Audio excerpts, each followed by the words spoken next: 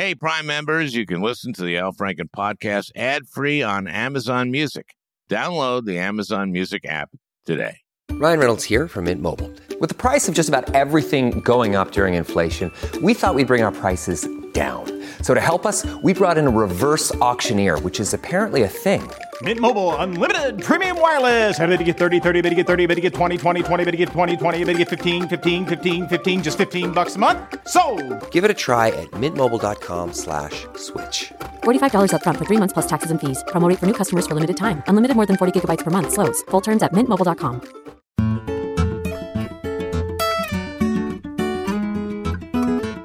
Hey, everybody, we've got a great one today, for a change. And this time, I mean it. And I know that some folks are getting sick of me saying that. So, okay, today's podcast is not good. Just not good. No, it's great. And you know why? My guest is David Axelrod, the mastermind behind Barack Obama's ascent to the presidency. Oh, there were other masterminds, David Plouffe and Barack Obama. Barack Obama, no matter what Donald Trump says, is very smart. Now, regular listeners of this podcast know that I took a little break, and now we're back through the election, which I believe is November 3rd. And a lot of people call this the most important election of our lifetime. Actually, that was the last election, but we blew it. David and I spoke this past Monday before the Republican convention, so I'm going to give you my take on what I saw this past week. Jesus Christ! How sickening was that? What can I say that you haven't already heard? Lies and fear. Lies and fear. If you're listening to this, you probably know those were lies. I'm afraid that he wins. And it's over. It's over. Obama was right in his speech. It's over. Democracy's over. And we know that. We know that from what he did immediately after he was acquitted. There's not much I have to tell you. Here's the thing. Here's the thing I worry about is that I watch coverage on MSNBC, on CNN, and I read coverage. The lies are massive. It's massive tonnage of lies. Other people get their news elsewhere. We have a divided country, and I'm very concerned. I want to talk about two lies that I haven't heard even our side mention, and that is one on tariffs and China. Trump says over and over again, China has paid tens of billions of dollars in tariffs because of me. No, China has paid nothing, not a cent in tariffs. That's not how tariffs work. Okay, let's say Best Buy is importing some Chinese TVs. Best Buy pays the tariff. And they may pass some of that on to their consumers. So the consumers are paying it. But guess who's been paying for the sanctions that he put on? The American taxpayer. And let me tell you how. I represent Minnesota. Agriculture, huge part of Minnesota's economy. A lot of soybeans and corn. We produce a lot of soybeans and corn. We export it. But China retaliated, and we stopped being able to sell soybeans and corn and other ag products to China. And what did that do? It depressed the farm economy. Farmers lost their operations. Farmers committed suicide. Now, you remember that $12 billion in taxpayer money that went to farmers, which did not make farmers whole. Well, the American taxpayer paid for that. So China, nothing. American taxpayer, billions. Another one, his press secretary, Kayleigh McEnany. She gave a very personal speech. She introduced herself. Most of you probably know me as a supporter of Donald Trump, as President Trump, as opposed to saying I'm the press secretary speaking at the convention. But okay. Then she told this very personal story about a pre-existing condition that she has, that she inherited. And she says, I'm telling you this to tell you how much President Trump cares about protecting people with pre-existing conditions. Here's the thing. Every bill that the Republicans passed or didn't pass in the Senate did not protect people with pre-existing conditions. The Trump administration is in court trying to get rid of the ACA, which is the only thing that protects people with pre-existing conditions. So this was an enormous lie, and she knows that. She knows that. This is who they are. It's just disgusting. So, everybody, please, please, please work to get Biden elected. We only have how much time? 8 weeks? 9 weeks? I need you to go out and work. One, we need you to be a poll worker. Mark Elias, our head election lawyer for Democrats, been very clear that that's one of the best things people can do. We need poll workers because so many of the poll workers are over 60 and over 70. Another thing, go talk to your neighbors. Go door to door. Sign up to be a volunteer. That's the most effective thing that you can do. And listen, ignore your family. Ignore your jobs. You can go door to door, wear a mask, ring the bell, go 6 feet away from the door, and talk to your neighbors. And tell them the importance of this election. When I say ignore your family, here's the thing I know. This is what I've learned. A 6-year-old child knows how to use a microwave oven. And not only that, and here's a fact. A 6-year-old child can teach a 4-year-old child to use a microwave oven. And, most politics is really about getting away from your family, because that's why they say when they retire, they say, I want to spend more time with my family. That's how you know that. So, also ignore your job. No, but in all seriousness, all hands on deck. Okay, everybody? All right, David Axelrod. This is a great one. And not for a change.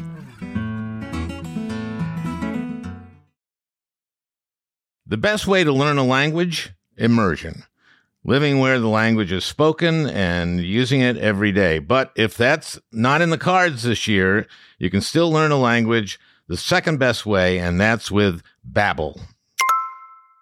Babbel's quick 10-minute lessons are handcrafted by over 200 language experts to help you start speaking a new language in as little as 3 weeks. Babbel's convenient courses have helped me learn real-life conversation in German. For example, let's say you wanted to order soup with your dinner. Die Suppe würde mir auch gefallen. That means the soup. That means I would also like the soup. And that way, I get soup with dinner. Here's a special limited time deal for our listeners. Right now, get up to 60% off your Babbel subscription, but only for our listeners at Babbel.com/Franken.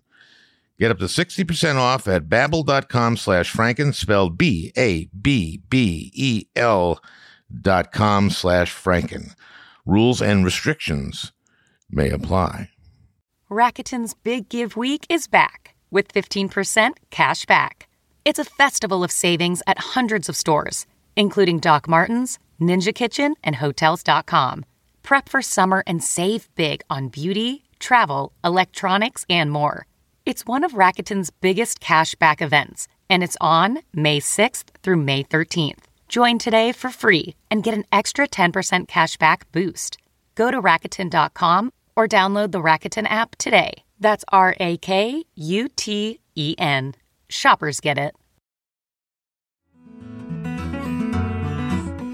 I am so happy this week to have as my guest David Axelrod. He is a host of the Axe Files.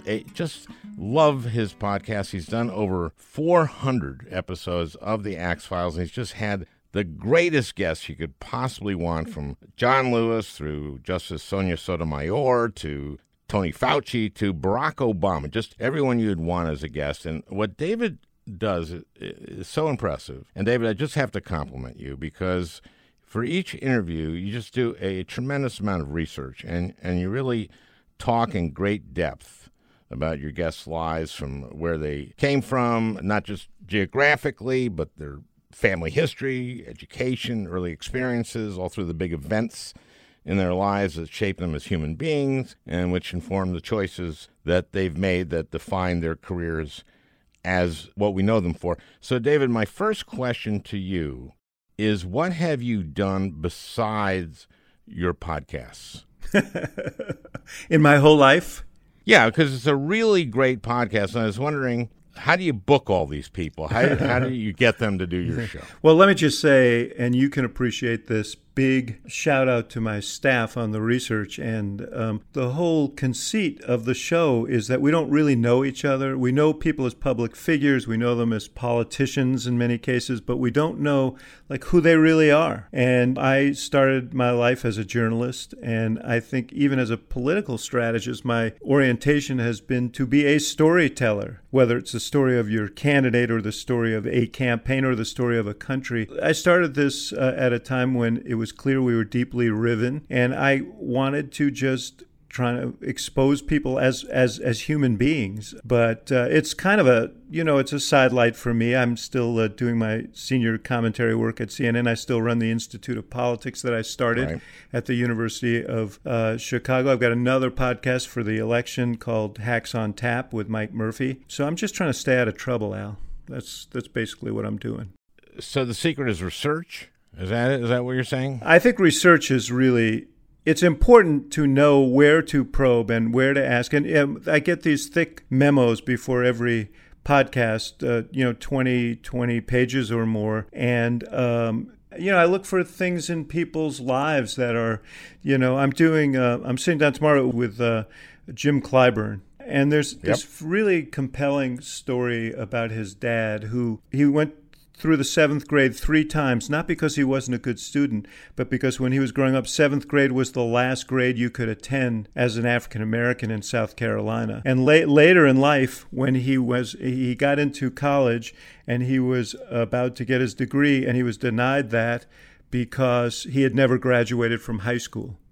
Those kind of stories are searing. They're obviously formative for the person you're talking to, but they also illustrate what we're dealing with in this country that we have to fix. These are the things, when you talk about systemic racism, I mean, there it is staring you in the face. And I just love it. I love learning about people. It's a great thing to do if you are curious about people and want to know who they are. One of my favorites was, I did several with Nancy Pelosi, but I asked her once, her father was, as you know, the mayor of Baltimore, and, great Democratic leader in that town. And I asked her, what did you learn growing up in that household? And she didn't bat an eye. She just said, I learned how to count. And she said, and I learned that I hear you is not a yes. A nod of the head is not a yes. Only yes is yes. And you could see why she became the great legislative leader that she is, because she learned those skills early. But every person is just a rich story, and it's the challenge is to mine those bits of it that are really interesting and illuminating. And I love doing it. So you worked with Obama, right? Yes, I did for a few years there. Yeah. Like from the time he was a state senator to the time he was president. Yeah, and a great president. And before I go any further, I just want to tell people that we're friends, and you've been a very good friend to me, David. Well, and I'm very grateful, and enough of that. I value that, and I appreciate it, Al. So we're recording this at a weird time, this is the Monday. This is the day. It's the afternoon, the day that the Republican convention starts. So when this airs, the convention will have been over. So what I thought as an exercise is an odd exercise, that you and I predict what's going to happen in the Republican convention and see how we do. So let me go first. Okay. I think there's going to be a lot of lying. Okay. You're not asking me you're not asking me to rebut that, are you? No, I'm just. I just want you to come up with something as accurate as that. No, I think it's true. I think these fact checkers are going to be on tilt by the end of the week. It's going to be such an active week for them. It's impossible. I just heard him. He just gave a speech. I saw that, yes. Did you listen to it? Yes. He was back with the conspiracy theories. They spied on me. They're trying to do it again. The density of the lies is what's remarkable. There's almost nothing he says that isn't a lie. Yeah. No, he lies for practice. There's no doubt about it. It's worked for him for a long time. Yeah, he gave this line today. He said this to them. He said, "The only way I can lose is if it's rigged." Yeah. That's another way of saying I can't win unless I cheat. Well, and it's also a way of setting up the result if he doesn't win. Listen, I've said this for a long time, there are only two outcomes here in Trump's telling. One is he wins or it's rigged. I mean, that's been true from the beginning. But what he's setting up is, if he does lose, this is going to be the launching pad for his next enterprise, which is to be the leader of the resistance, the grievance resistance. He'll go over to OAN and he'll set up camp there. And the premise of it is going to be they stole the presidency from us. And it is a very frightening thing because there are people who, as you know, listen to him and follow him. So I worry about not just the fabric of our democracy, but I worry about people in the streets doing irresponsible things provoked by Donald Trump, telling them that the White House was stolen from him and by extension them. That is what he is setting up. And he may be setting that up before he leaves. I mean, in other words, he may be setting that up for November 4th. I have no doubt about it. That is his fallback plan. And, even before the last election, if you go back and look, Al, he was saying that the only way they can win is if the election is rigged. And interestingly, because he didn't quite understand his own situation, he was thinking in terms of the blue wall, the alleged blue wall, and he said the Electoral College is a rigged deal. Of course, it was rigged in his favor, it turns out. And the only way that he could win this time, and I think, look, there is a non-trivial chance that he can win. Most incumbent presidents get reelected. He is a guy who will do anything, so it's asymmetric warfare. This voting thing is very worrisome. But he doesn't have to win. He's going to lose the country by more than he lost last time. And he lost by 3 million votes last time. He will lose by more than that this time, but all he has to do is hang on to most of the states that he won last time. He could lose Pennsylvania and Michigan as long as he hangs on to Wisconsin and everything else that he won last time. He'd still get reelected. So, this thing is not over, but certainly the odds don't favor him, and this is his fallback plan. I mean, when you say he has people to follow him, he has 40% of the country that just follows him, that takes whatever he says. Maybe it's 38, and then there's another 2% who are with him for some other reason, for their own self-interest because they're rich or something. There might be some people who go like, okay, he's full of crap, but I'll vote for him because it's in my self-interest. But these people believe him. So what is going to be, because that's what we're going to see this week. By the time people hear this, this will be all hashed out. You'll hash it out on CNN. Other people will hash it out all over the place. It'll be all hashed out. But how do we fight that? You have won presidential elections, not you yourself. Mm-hmm. Not you yourself. Yeah, there are a couple other people involved. Yes, right. I got you on here, and I've not done that. I've not won a presidential race. Mm-hmm. How do we win? Tell us how to win, please. Well, first of all, you need to concentrate like a laser on that handful of, this is obvious, but on that handful of states. And in addition, this year, Arizona is a bona fide swing state. 4 years ago, Hillary Clinton's campaign spent more money in Arizona than Michigan, and that turned out to be a terrible decision. You really have to have a kind of a hierarchy of states depending on their likelihood to go your way and what you need to win. And they had their prioritization wrong. They took Michigan for granted and paid a big price for that. Wisconsin, Pennsylvania as well, but Michigan in particular on the resources. There was a point at which they thought, okay, this is going to be a landslide, right? That was when they were doing Arizona. Even they were talking about Texas even.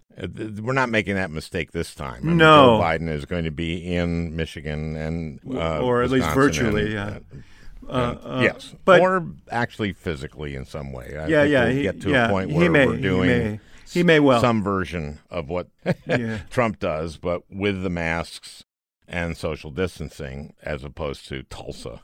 Yes, yeah. But Arizona is another opportunity there, and a kind of insurance policy against losses in some of these other states. And the reason being that 54% of the electorate there lives in Maricopa County, and a lot of it is one big suburb. And the suburbs are places where Trump has lost a lot of ground, particularly among women. You can see him trying to make it up now in a really crude and obvious way. He tweeted over the weekend that I don't see how suburban women could vote for Biden, basically because he's going to, these cities are hotbeds of people are coming. Yeah, they're coming. They're coming. Those dark people are going to come in and invade your suburbs, and I'm the thin blue line, between them and you. But it is a recognition on his part of a real problem that he has. But the Phoenix area has it's one big suburb in many ways, and he didn't win by that much last time. Hispanic voters are obviously a bigger play. I get so excited about these little details. From a strategic standpoint, Joe Biden was a challenged primary candidate because he is an older, white, Irish Catholic, working class guy from Scranton, Pennsylvania, and he doesn't really look like the emerging Democratic majority. But in a general, that's actually very helpful to him. I think progressive policies should be stressed because progressive policies have now become mainstream policies. What seemed utopic and radical before, like the fact that everybody should have health care, now seems like a practical answer to a very emergent problem. And I think that was the brilliance of the Democratic Convention. He needs to stay where he is. He is a reassuring figure to moderate voters in this country and to these suburban voters who are going to be necessary. So stressing him as a man of faith and family, of a military family, as someone who is rooted in the working class neighborhoods of Pennsylvania, I think we're all really, really smart. Because, there's a reason now that Donald Trump bought an impeachment trying to stop Joe Biden from becoming the nominee. And that this is the reason. He is hard to demonize. And, while they will try this week, and you'll see a lot of it, that Joe Biden has radical plans to tax and regulate. He's going to tax you. He's going to ruin the economy for the middle class. I can rebuild the economy from this virus. He can't do it. The immigration stuff will play, this crime stuff we mentioned. So, I think that Biden needs to continue to be that reassuring figure that we saw at the convention. And I think he has to continue to hammer the hell out of him on the virus, because really what's happened on the virus is that there are a lot of people who sat in focus groups a year ago or 8 months ago and said, Donald Trump is a jerk. I don't like him personally. I don't like the way he behaves. But the economy's good. Things seem to be working well. He's kicking people in the ass I don't like. So, I can tolerate that. I'll take the bad with the good. Now there's a cost associated with his personality. There's a cost associated with his jerkiness. I mean, his unwillingness and his lack of seriousness. This is what Obama addressed in his speech at the convention. That has a cost now. It's measured in the loss of human life. It's measured in the loss of jobs. It's measured in the loss of businesses. And I think that Democrats have to keep on him about this. And now you know what's going to happen, Al, on his side, and he'll probably hint at this at the convention this week. But you saw traces of it right before. Last night, as we're taping this, he did a quick press conference at the White House to announce, that he was fast-tracking, or the FDA, clearly at his request, was fast-tracking this convalescent plasma treatment. Well, we all want treatments and we all want a vaccine, but we also want them to be safe. It's like hydroxychloroquine, which turned out to be, in his words, in the word that he prefers, he wouldn't say this about this. Miracle. He called it a miracle, but it turned out this actually turned out to be a hoax. Yeah, and actually could kill you Yeah. if you had a heart. But getting back to the campaign, circle a date on your calendar,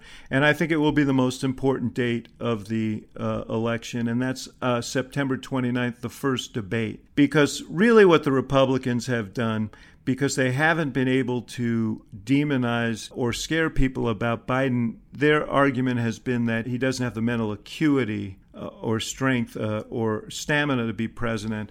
And, this has been Trump's big theme. Biden took a big meat axe to it by delivering an energetic acceptance speech. But the big test is September 29th, the first debate. They've set the bar very low for Joe Biden.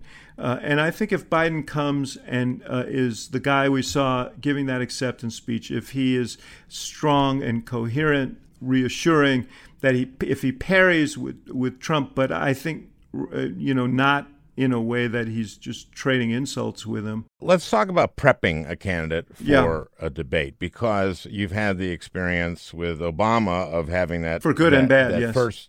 Yes, in that first disastrous debate against Romney, which I remember the president calling me in 2014, and it was the night before my first debate, and that's not why he called me, he was just checking in.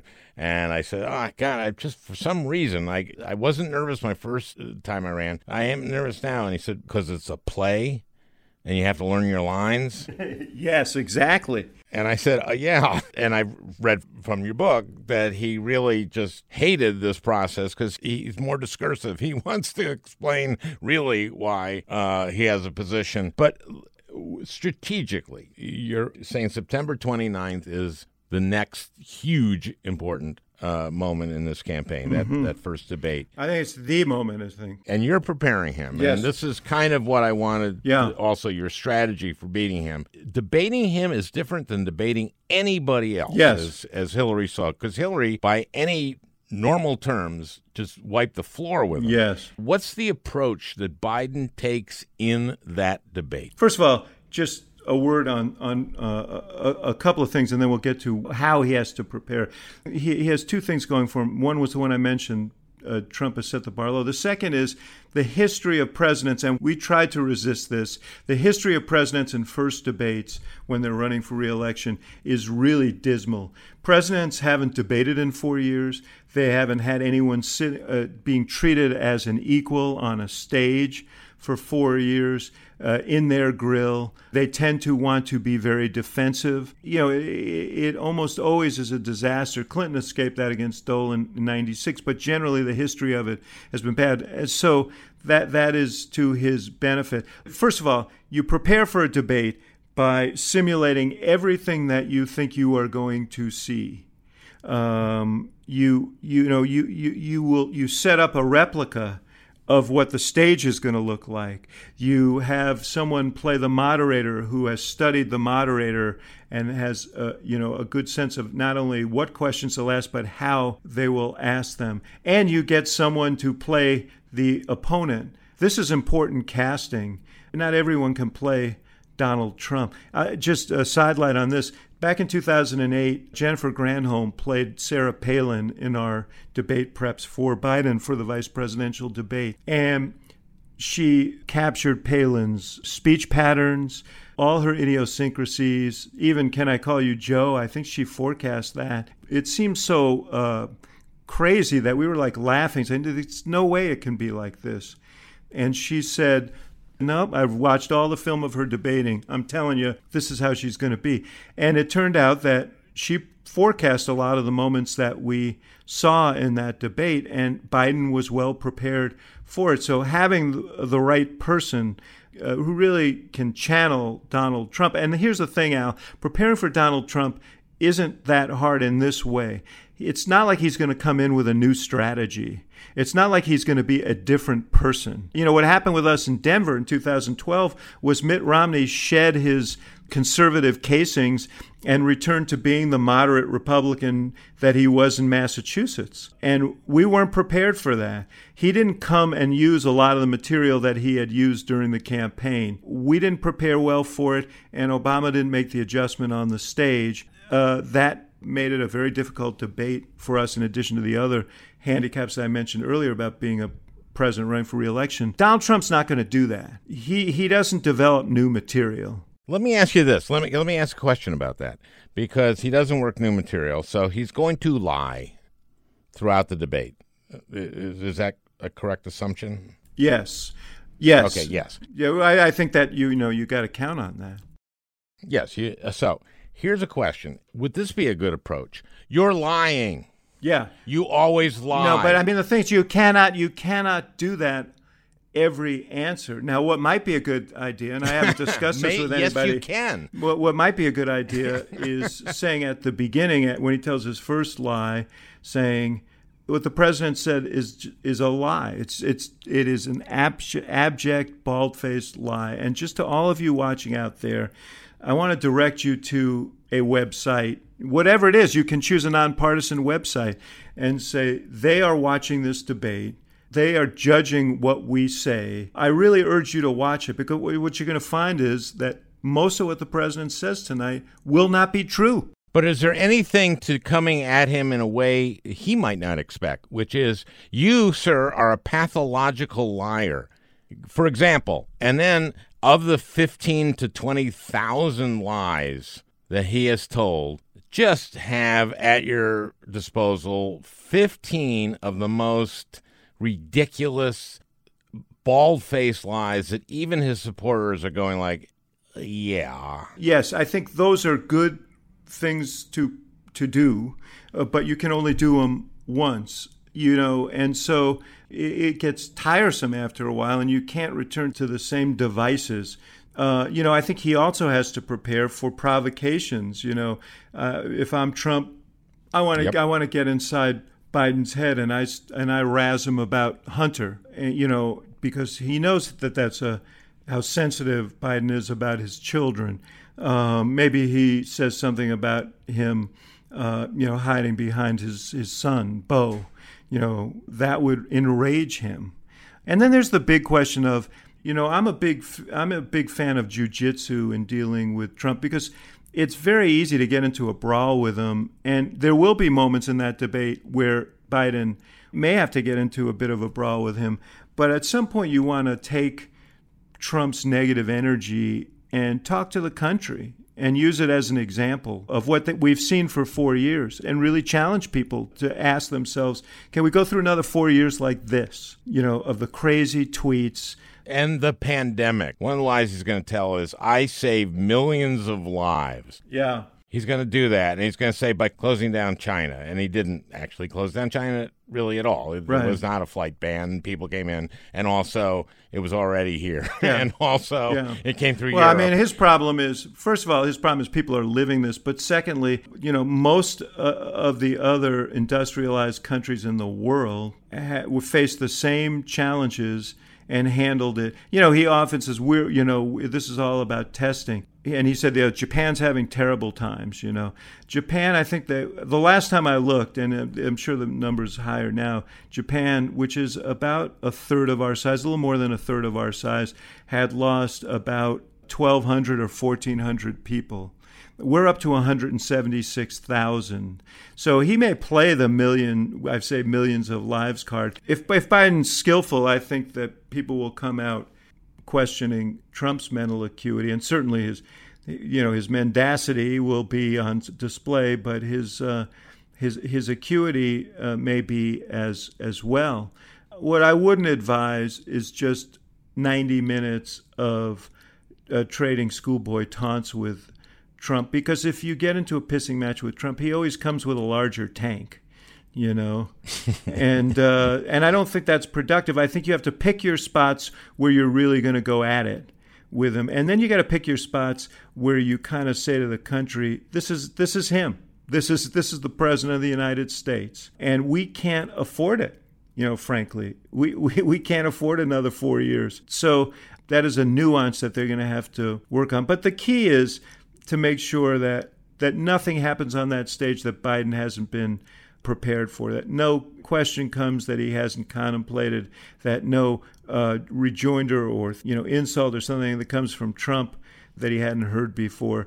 And the more that this is all familiar to him, and this is true not just of Biden, but any candidate, the less that you have to ad-lib and the more that you come prepared for whatever is likely to come your way, the better you're going to do. Isn't the trick, though, and I think that there is a trick to this, which is being able to have that stuff down, but also speak like a human being. Yes. And not just be regurgitating talking points. And I think that's what President Obama was bridling about, was he felt that those were lines. No, you're right. I will tell you a story. I mean, in between the first and second debate, he knew. I mean, he didn't know when he left the stage, but he quickly knew when he saw what everybody said about the debate that it didn't go well. And he said to us, frankly, I am a lawyer and I'm trained to sort of answer questions literally, and this is not really debating. This is acting. You have to be prepared with your lines. You have to deliver them, as you say, in a way that's natural and quotable. And, he said that's a whole different thing. And I resist it. I mean, your insight into him was really good. But you know what? He did it. He did it. The next debate, he had 14 answers that he wrote, diagrammed out on one page in the back, and he knew exactly what he wanted to do. But they weren't, as you say, a recitation of facts. They were bits, that he developed. Right. And writing them down is a good idea. I used to learn my lines, when in SNL, for example, I'd write them down and write them down and write them down. Okay, we're going to take a quick break. We'll be right back with the great David Axelrod. Do you ever feel like you're settling? For your foundation, that is. Maybelline's new Instant Age Rewind Eraser Foundation doesn't settle into fine lines and wrinkles.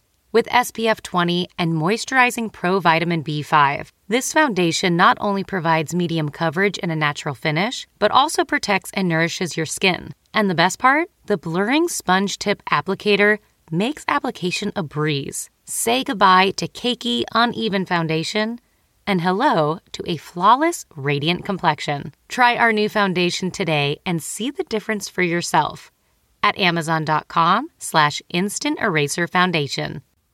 Okay, it's time to commit. 2024 is the year for prioritizing yourself. Begin your new smile journey with Byte, and you could start seeing results in just 2 to 3 weeks. Just order your at-home impression kit today for only $14.95 at Byte.com. Byte Clear aligners are doctor-directed and delivered to your door. Treatment costs thousands less than braces. Plus, they offer financing options, accept eligible insurance, and you can pay with your HSA FSA. Get 80% off your impression kit when you use code WONDERY at Byte.com. That's BYTE.com. Start your confidence journey today with Byte. Welcome back. We're talking to David Axelrod. Let's talk about, you're talking about suburban women, and in 18, to me, the number one issue was health care. And healthcare is related, of course, to the pandemic and also to the fact that this guy actually said, who knew healthcare it was so complicated. Yeah. Clearly, Americans want to build on the ACA. This guy wants to destroy it. That's all he's been after. He wants to destroy anything Obama did. And to me, the one way to get these suburban women, they don't want to lose their health care.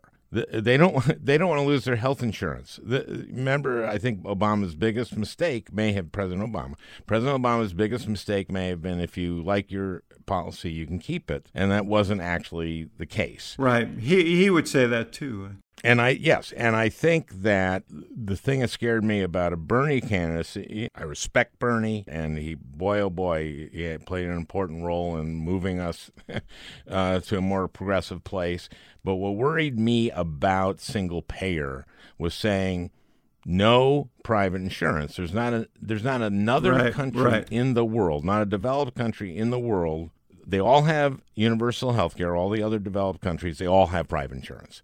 And what I was really concerned about was, are suburban women going to go like, wait a minute, we love our insurance that we get through our employer. We really I want to keep that. Yes. I think that we win on this again, because he has absolutely no credibility at all. He said, I'm going to repeal and replace with something terrific. And it didn't happen. What he wanted to replace it with was awful. And Americans saw that, and we picked up 41 seats. Right. And those were a lot of suburban women going like, oh boy, no. I agree with that, Al. You know that what we're going to hear during this convention week is they are not going to allow for the fact that Biden did not endorse Medicare for all with no private insurance. They're going to assign to him, and they're going to use the fact that Kamala Harris was a co-sponsor of the bill and that Biden and Bernie Sanders, worked through some policy positions, though, by the way, did not endorse in the party platform Medicare for all. No. So they will, as you pointed out at the top, Trump isn't exactly bounded by the facts, and he is going to try and hammer this notion that, Democrats would take health care away from 180 million Americans, when the reality is Democrats wouldn't take health care away from 180 million Americans, but Trump would take health care away from tens of millions of Americans who rely on the ACA to get their health care. And, it's laughable. I heard someone say, well, what are his objectives for the second term? And say, well, he's going to come forward with his comprehensive health care plan. It's been 5 years, since he promised that he was going to replace the ACA with something that would be more affordable and better. And we haven't ever seen it. What we've seen is his desire to destroy the ACA, but we haven't seen any replacement, because the truth of the matter is he has none. So Biden ought to score big in a debate on that. I mean, that ought to be a real winning sequence for him. People want to build on the ACA. They don't want to destroy it. That we know. We just know right. that. Yeah. Well, I think there's a lot of empirical evidence of that as well. And, like I said, things that seemed, utopian or radical in the past, like, for example, I didn't think it was then, but the public option in the healthcare exchanges, that is a wildly popular idea now. Absolutely. Absolutely. And that was Joe Lieberman. Yes. Joe Lieberman vetoed that. I mean, I was there, as you know. Yes. In your book, Believer, you talk about when that passed the House. Yes. And you were there. Yes. And it struck me because most people in public life don't talk about sobbing. Yeah.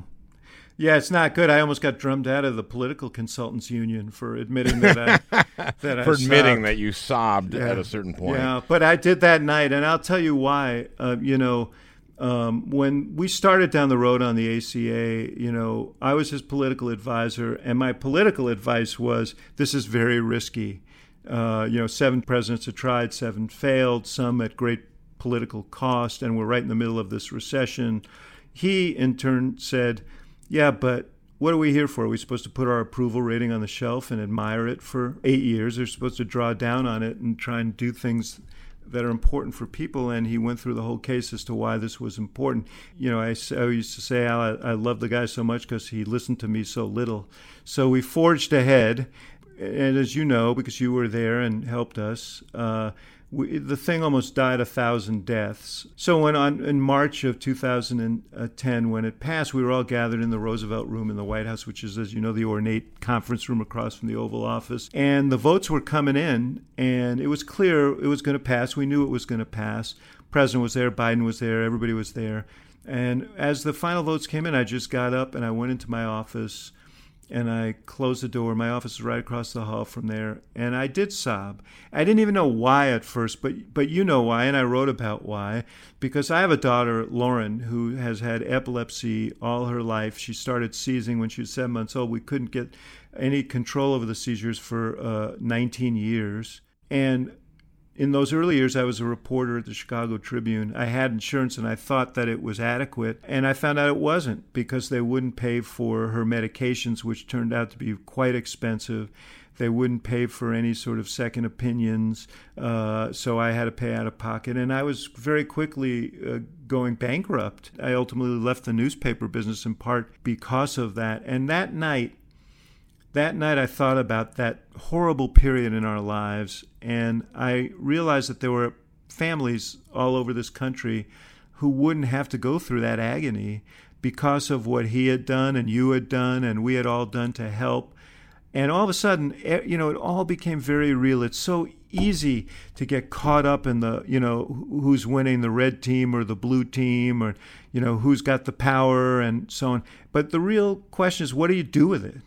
Do you do something with it to actually help people? And I knew this would help, and I could almost see the faces of people that it could help, because all I had to do was look in the mirror and remember my own experience, my family's experience. And subsequent to that, and I'm sure you had this experience many times, people would come up to me with tears in their eyes saying, the Affordable Care Act saved my life, or the Affordable Care Act saved the life of my child.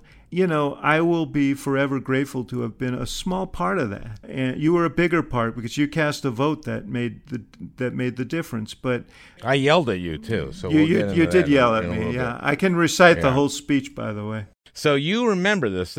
I'll set it up a little bit. Yeah, and then I'll give you a speech. Okay, Scott Brown had just won. Yes.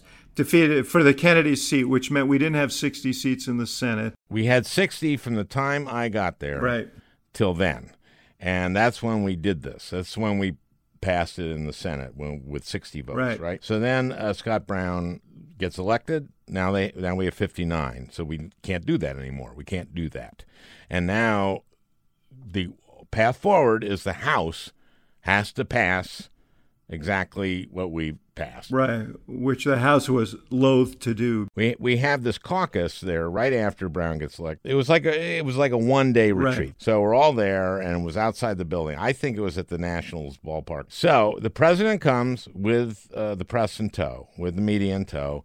He answers questions. People who are running for re-election get to ask him questions about their state. Yeah. Then he leaves and takes the press with him. Now we're alone. Now it's our caucus at the retreat with you, Paul Begala, and Tim Kaine. Tim Kaine was the head of the DNC at the time. I'm sitting there going like, all right, now we're going to hear the plan. Mm-hmm. Now we're going to hear it. Now Begala, I think, goes first. You each do 5 minutes. He does 5 minutes. I'm waiting. Nothing. So finally, when the second guy, whether it was Begala or Kaine, is halfway through, I'm going like, oh, I see. It's just Axelrod. We're going to hear it from Axelrod. We're hearing what they're going to do. That's what we're going to hear. Okay, good. All right. What are we going to do? We're going to get it done. We're going to get the House to do it. Okay, good. You start talking. First minute goes by, no mention of health care. Second minute goes by, none. Third, none. And then let's take it from the fifth moment. Okay, what did I say? So Al Franken gets called on, and he says, I am livid, is how it began. I am livid. I am doing a slow burn over here. That's what I was doing.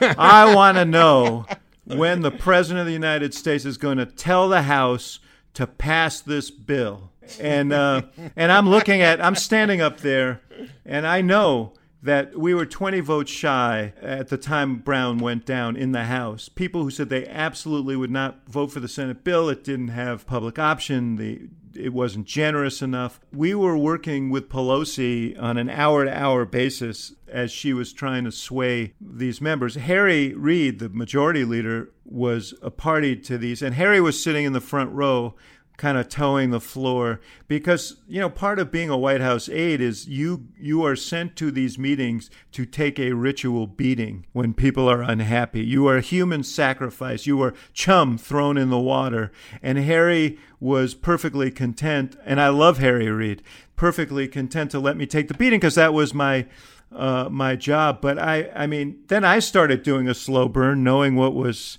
happening. I don't know if remember what I said, but I said, Senator, if you have 218 votes in the House on a piece of paper in your pocket, I suggest you ankle across the rotunda and give them to Speaker Pelosi because I don't think she has that list. And then what did I say? I don't remember. After that, everything blanked out. I remember what I said. What did you say?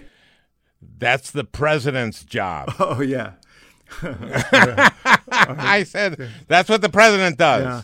Look, I completely understood your restiveness and that of others. You weren't, you were a little more overt, but you were speaking for a lot of people in that room at the time, and I understood that. But from my standpoint, we were doing every freaking thing we could to try and flip the House. And as soon as we got the sign from Pelosi that she had the votes, we were going to do it. But we had to give her the room to do what she does. But then you wrote in your book something I took incredible offense. I think I know the line, but go ahead. You said that Al Franken, who had been, an actor or a comedian at SNL or comic actor or something like that, it was a good thing he did comic acting because he couldn't be a dramatic actor because he was pretending.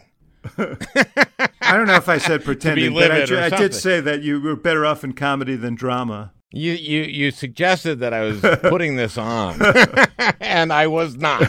And by the way, later that night, first of all, other factors in this is that Obama's chief of staff, Rahm Emanuel, wanted to bail and go to a lesser package, in which case, I don't know, you would have sobbed for the lesser package. I was not for the. I was not in for the lesser package. I know, but we knew that was up in the air too. I knew that, and then also that night, the night I yelled at you was the night the president announced that they were going. Exactly what he was going to do was get the votes in the House. That's right. Yeah, it may have been. It may have been. Yeah. And what did I wrote you a note. Do you remember the note? I do. I still have the note. It was "You're welcome." Oh, yes. Yeah, that was it. Yeah. No, I still have that, man. It's a treasured heirloom of mine that I have in my desk. So let's go back to Lauren. Yes. Your daughter, Lauren, because she's so lovely. Yes. I met her You once. did. You had dinner with us. Yes. Yeah. And my goodness, she's beautiful. Yes. Beautiful. Yes. And happy. Yeah, and resilient. I mean, she's been through so much, 13 hospitalizations, 20 different medications, some of which, surgeries, brain surgeries, yeah. And just a whole gamut of torture. We were talking about where she's living during COVID. Yeah.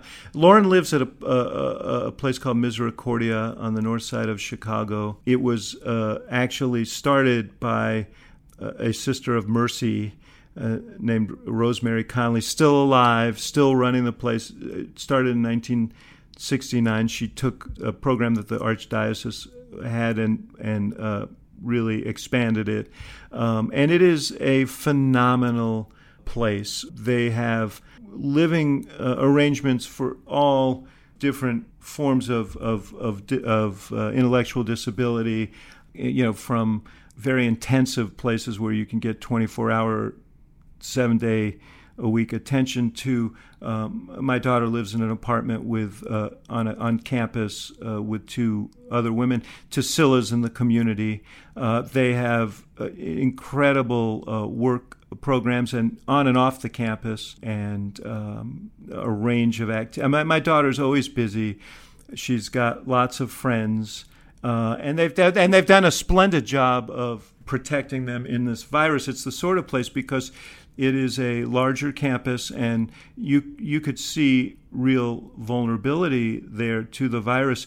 But because they've been so assiduous about it in terms of who gets in and who gets out, and taking temperature and testing and so on, they've really avoided that thus far. And I'm knocking on wood that they continue to. But it's just been a miraculous place for her. And Al, this is something where I take issue with some of our progressive friends who, with all good intentions, because we have a history in this country of large settings where people are warehoused and forgotten, they have taken a sort of one-size-fits-all, everybody with disabilities should live in group homes in the community.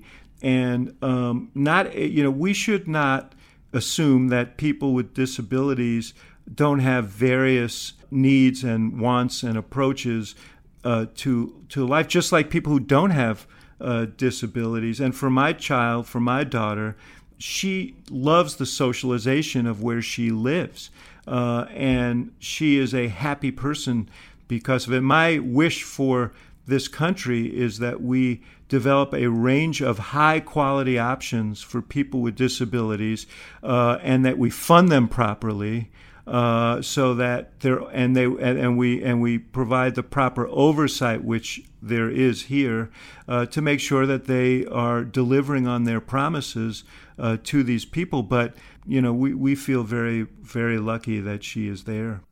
Last time we talked, I asked about Lauren, and the thing you said to me, which was funny to me and really struck me, which was when this pandemic started, you basically gave Lauren the choice. Yes. Of you want to come live with us or stay where you are, and she and she chose to be where she was. And what you said to me was, she'd be so bored. Well, and she knew that, but it was so gratifying. She said, I'd rather stay with my friends. And that was such the smart choice, because she would have been bored. If she came home, one of the conditions was that she would have to be quarantined because they didn't want her coming back with the virus. That's part of how they keep people safe. And so we couldn't go out, we couldn't do stuff. And really, it's hard to do that now anyway. And she knew that. But I was just so gratified that basically what she was saying is, my life here, this is my life and I love it. And I don't want to give that up. David, thank you. And what I really meant it in a way that I won't go into. You have been an amazing friend to me. And I thank you for doing this. Thank you so much. And to me, Al, so it goes both ways. And it's a pleasure to be with you always. So thanks for inviting me. You're welcome.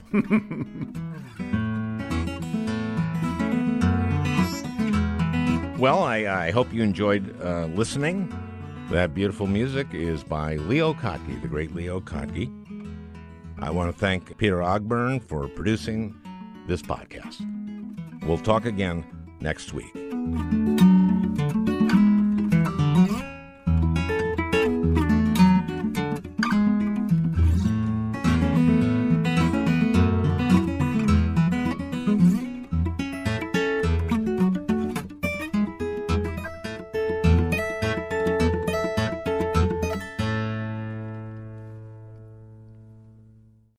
Hey, Prime members, you can listen to the Al Franken podcast ad-free on Amazon Music.